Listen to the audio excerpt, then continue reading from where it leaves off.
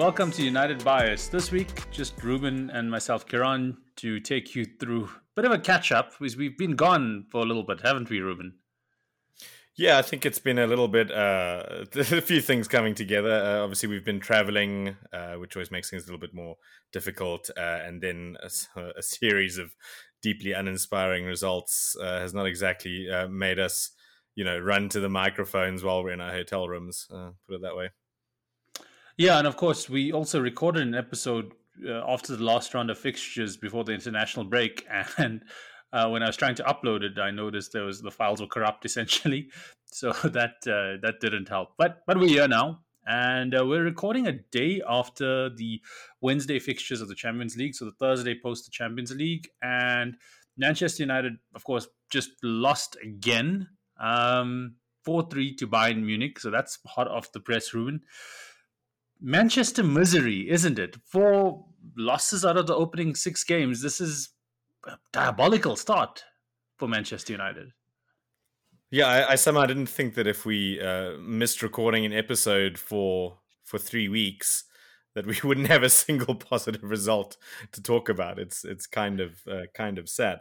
I mean, we can go. Yeah, I mean, obviously the run. Arsenal, very frustrating game. I think Brighton you can talk about, also quite a frustrating game. Even Bayern Munich. I think I'm just leaving myself feeling, or leaving those 3 games, leaving this run of games feeling just, a deep sense of, I don't know, like annoyance, I guess, almost more than anything. I mean, despair, yes, and some of these other things as well. But yeah, just an overwhelming sense of those were just 3 really, really got under your skin, irritating games to watch. I mean, you could have annoying games to watch, but with somewhat better results.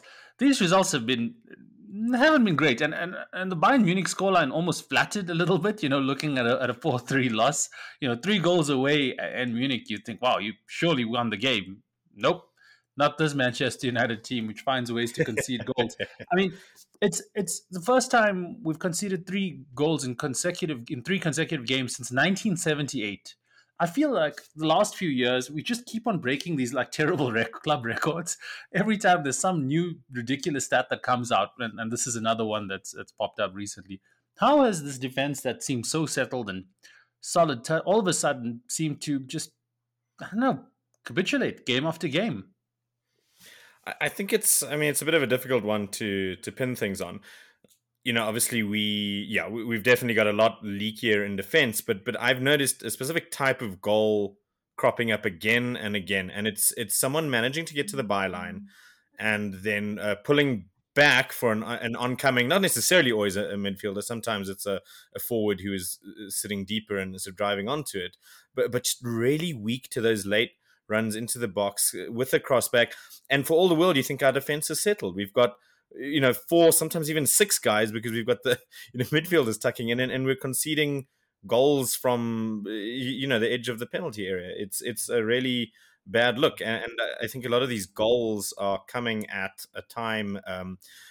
We're just conceding goals at really important times, and that's a bit stupid because goals are always important when they get scored. So it's always going to seem like an important time. But I can point to Arsenal, where we conceded, or was it 35 seconds after going ahead? You can point to Brighton, where we conceded right after a period of dominance. You can point again to Bayern Munich, where again you would say that we're probably looking after 20 minutes of or so of football, the better team, and then a howler by Nana. So obviously, as I say, partly that we're seeing a particular weakness the teams are managing to exploit, and also partly I think it can also just be chalked up to just really poor concentration at important times. Yeah, I think you touched on a nice thing. A good observation, not a nice thing necessarily, but this phenomenon of like these cutbacks and someone, some midfielder or player crashing the box and getting onto the end of it, and usually some poor, man marking, someone just not switching off and allowing the player to waltz right through, like Danny Welbeck's goal for Brighton on the weekend. I think that was the first goal where Casemiro just let him, walk right through, and this has become a trend. And I think the Arsenal goal we're referring to, I think the Odegaard goal, that's the one where Eriksen doesn't go out and close the man down and gives him all the space. And time after time, this happens, and the question has to become like, why? What is different? What has changed? Why has, for example, Casemiro, who I personally think, I know it's a bit weird to criticize someone who scored 2 goals last night. I thought he had a Yeah. terrible game again. I thought he was horrendous against Brighton, and he got hooked in 60 odd minutes. And I thought he was pretty anonymous against Bayern Munich. What has happened to the Casemiro that we were raving about last season? The guy who essentially I compared him, I gave him the ultimate compliment, and I said he's the closest thing I've ever seen to Roy Keane, and I believed it at the time last season, but now something's not right, isn't it? Yeah, it's a bit of a strange one because I mean he was definitely a guy that we would have pegged for maybe not absolutely nailed on to be the signing of the season, but definitely up there in the conversation. And I mean I think we're even talking about him. Is he unlucky to maybe not get a nod for Premier League Team of the Season, etc., etc. So coming off the back of a really good season that I think we can all acknowledge got a little bit disrupted at the back end because of some red cards and a few things like that. But it's just, it's been a drop off. I mean, obviously he's not getting any younger. That's part of it. But I also don't think something in our midfield shape is just not, is exposing him. Put it that way. I think we're seeing a situation where we're wanting Bruno to try and maintain a higher line. We don't want Bruno dropping deep, although sometimes he does drop deep. And especially now that we don't have Mason Mount to sort of play both a forward and a role assisting Bruno going forward, or even if Bruno drops deep, he's able to play the more creative outlet up top. Without Mason Mount, we've got Eriksen, who doesn't have the mobility to back up Casemiro. We find him dropping very deep often, almost like a right back or left back type position sometimes to pick up the ball. You've got Casemiro looking very isolated often, once we get past in our first line of our press, you're literally sometimes sitting with Casemiro trying to, essentially facing down three players by himself, not knowing which way to pull. And so, we've got this, what's meant to be a midfield just stretched all over the park, and completely out of shape. So I think it's, as I say, I think it's exposing him because it's forcing him to have to commit quite early to challenges, probably earlier than he would want to. I think that's also he's committing earlier to challenges than he would normally have done in his younger days when he had more recovery pace. And I think what's happening then is he's just losing a lot of one-on-one duels. He's just getting, he's just getting waltzed past by, we even identified it already when we spoke about the Spurs game when James Maddison did it to him, but now we're having, Adam Lallana doing it. It's, it's troubling times. Yeah, and I guess that's it. It's not exactly like, I mean, Xavi and Iniesta are running the show, game after game going past him. It's Lallana and the like, and it is disconcerting. And this is why you can't buy a 30-year-old central midfielder who, the heart of your engine room, because it might happen immediately. It might happen a month, a year's time, 2 years time, but your legs go. And I seem to think that we could just be seeing his legs going, and just that split second. It's that split second to slow down that separates the best from the not so good, and that's what we could be witnessing with Casemiro. Because I can't think of anything else. And watching him, a lot of these instances were concentration issues to me. The Welbeck goal in particular stands out. Like, what is going on? So yeah, huge concerns there. And I think the sooner he gets his game right, or if he's able to turn things around, I think we'll suddenly look a much better team for it. And go in hand with that is Martinez. And Martinez, since his return from injury, has been, to me anyway, a shadow of the player he was pre-injury. So those are the two big concerns that I think, not the only reasons by any stretch of the imagination, but if the two of them get their act together and get their form right, I think it's a huge boon to this team. Yeah, it's strange because towards the end of last season, we didn't necessarily look like we missed Rafael Varane.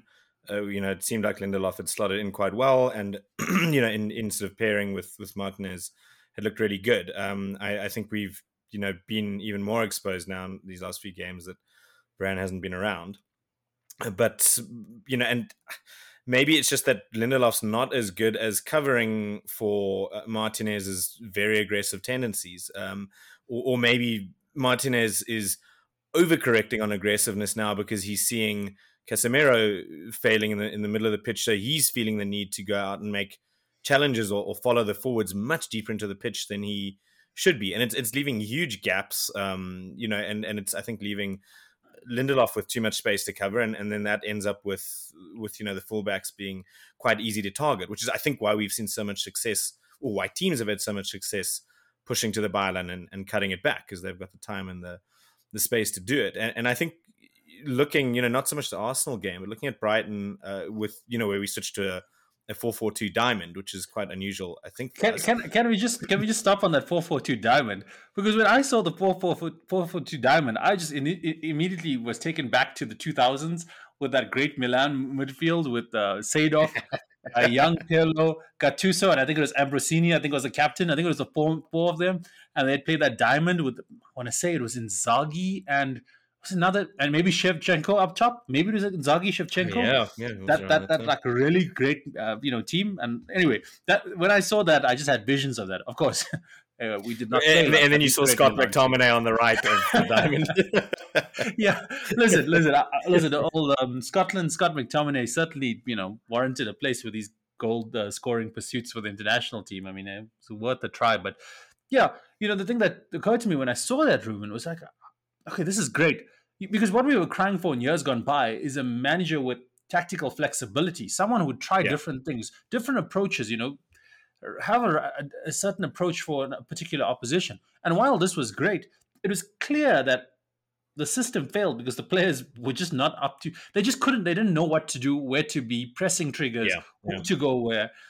And I think we saw it seemed to be working, right? Initially, it seemed to be working, and then with the smallest of tweaks from De Zerbi, giving his players, instructing his players to target us in the wider spaces, suddenly this diamond with essentially two narrow forwards, and it just suddenly then we're so exposed on the flanks with a very easy tactical switch. But although I'd argue that the formation was working because we were better in possession. It's the in-possession stuff that we were doing really well early on in that game. Not so much, I think Brighton were just sort of stumped. They didn't know what we were doing. And, they took a while to adjust. And it made us look better because it's not what they had prepared for. And as you say, once De Zerbi made those changes, pushed the fullbacks up, and suddenly our guys were in space. Because, as you know, the problem with the diamond is no width, right? So your width has to come from your fullbacks. And suddenly Reguilon and Dalot have to be pushing up constantly. Now, all of a sudden, when you've got, is it Adingra and Lamptey pushing high up the field, suddenly it cuts our width out altogether. And, things fell apart. But, on the plus side, Ten Hag's trying things. I guess that we can give to him.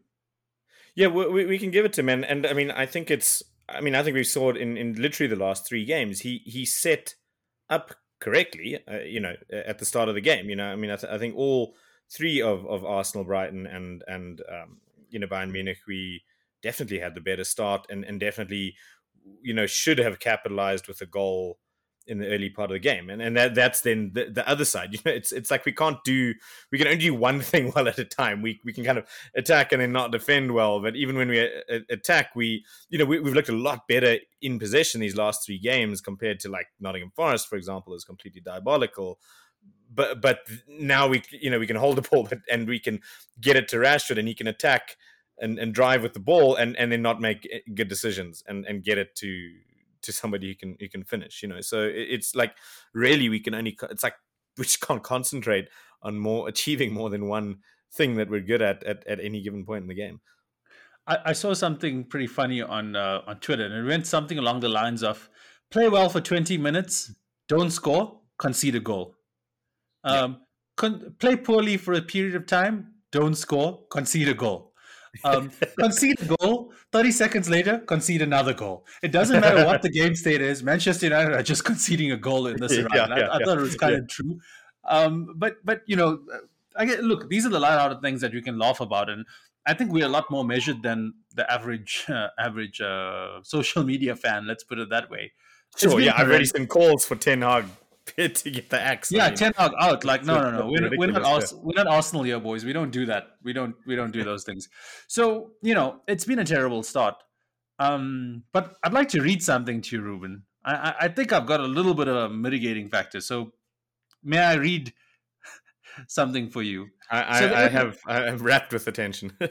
so at the end of the Brighton game, these were all the players unavailable for Manchester United: Tom Heaton, Rafael Varane, Harry Maguire, Luke Shaw, Terrell Malacia, Aaron Wan-Bissaka, Kobe Mainoo, Sofian Amrabat, Mason Mount, Amad Diallo, Anthony. Does Anthony have a second name? Anthony Dos Santos, probably. I think so. Jadon Sancho, and then I'm going to include Mason Greenwood because clearly he was in the club's plans. Ten Hag thought he was going to have him this season until social media meltdown. So that's 13 players. 13 players. And, apart from, okay, you can say Mainoo, he would have been fringe, and maybe Ahmad, but the rest of them, Heaton. and Heaton, right, as your backup. But the rest of them are big money signings, and a large quantity of them would probably be straight in your starting 11, right? So, well, I'm not even going to let Mainoo go that easily. I think based on preseason, Ten Hag seemed pretty convinced he was onto a gem. I mean, we know he was giving him game time towards the back end of last season. I really thought he was saying, here's the guy with the legs and the engine in the middle of the park to help Casemiro, Yeah, so I mean, you could argue that at least 5 players in your starting lineup would be different if these guys were available. And I'd argue that you take any team in the world and you take 5 or 6 starters out of their team, plus the depth players. I mean, as it's well documented, all our left backs are injured and one of our right backs. It's what do you do? So I'm not going to, sort of throw the baby out of the bathwater, so to speak. And, I think we should be better once our players return. I think until we get a reasonable amount of them back, we need to have some patience. There are some positives that have come out. I think Højlund's looked terrific. He looked terrific against Brighton in his little cameo.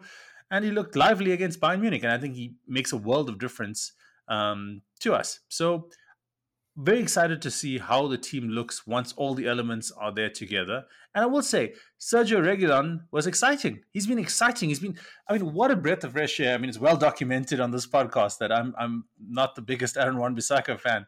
So to see, our fullbacks being Sergio Reguilon and Diogo Dalot being competent in build-up, looking competent in possession, offering an outlet, offering actual dynamic threat has been really refreshing to see. So I think those have been the positives. I had to take out the last few games. Our fullbacks and Højlund, definitely positives for us. Yeah, I've been really excited about Højlund. I mean, he was obviously unlucky versus Brighton to not get his first Premier League goal there.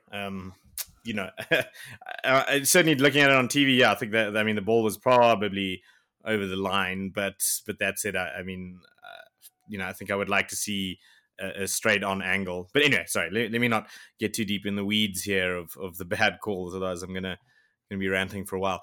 But he's looked really solid. He's offered everything that Anthony Martial used to offer, I think, but on a younger, hopefully more robust package. I mean, obviously we know he came in with an injury, but honestly, it's pace, it's movement, his hold-up play is sublime. I mean, the fact that we have this outlet for longer balls and he can slow down and protect the ball with defenders trying to muscle him is just really great to see. And obviously a very well taken goal. I think that's going to do his confidence the world of good against Bayern Munich. Of course, then the slight irritation that even though we only had about 6 seconds of hope before we conceded again after his goal, but yeah, I think with the right service, the right players around him, he could really be a special player. Yeah, so some positive signs, and I think once these, as we say, the injuries come, start abating, we'll be okay. Just onto our next few games. We've got a good run coming up. Burnley away. Then in the League Cup, we're hosting Palace. Then in the league, hosting Palace again. Hosting Galatasaray in the Champions League. at home to Brentford, and then away to Sheffield United. So all those games are, really winnable fixtures before the close of the month with Man City. So we've really got an opportunity here to build a bit of momentum and get the team in form while players recover and come out into the fold. So hopefully things start to turn around now. Yeah, I think so. I mean, obviously, we buried the lead a little bit at the start of this by not mentioning that injury list. I think what's also pretty big to note is that a lot of the players who are injured, or if you look at the availability, other than Onana, who has started, obviously all the games. Obviously hasn't had the best start, but that's it. I still think he's the right player for us. But you look at Mason Mount, you look at Højlund, and then you also look at Sofyan Amrabat, who I think was an important target of Ten Hag's, just to ensure that obviously with the fact that we've brought in two central midfielders, and then we've seen them not be there, and we've been overrun in midfield a number of times, goes to show you, like okay, well, if you don't get to play the players that you've spent a lot of effort to bring in, it's going to hurt you. So yeah, I think as soon as we start seeing some of these people coming back, I think Amrabat's going to make a big difference. I think it's not panic stations just yet, even though it's our worst start in a long time. Agreed. I think on that note, we've done enough. There's been analysis out there to death. We just wanted to let everyone know that it's not panic stations. Back your manager, and hopefully things will turn around. And fans of other clubs, don't worry. We'll be back to our regular programming next week with a complete show as usual. But this week we just had to touch base on a quick Manchester meltdown, as there were, and we'll see you next week. Bye bye. Well, before we get to our outro, just on a lighter note, I will say that the Arsenal game I managed to catch. Obviously we mentioned that we were traveling. Managed to catch the Arsenal game in Dublin, which I know has like a really strong Manchester United contingent.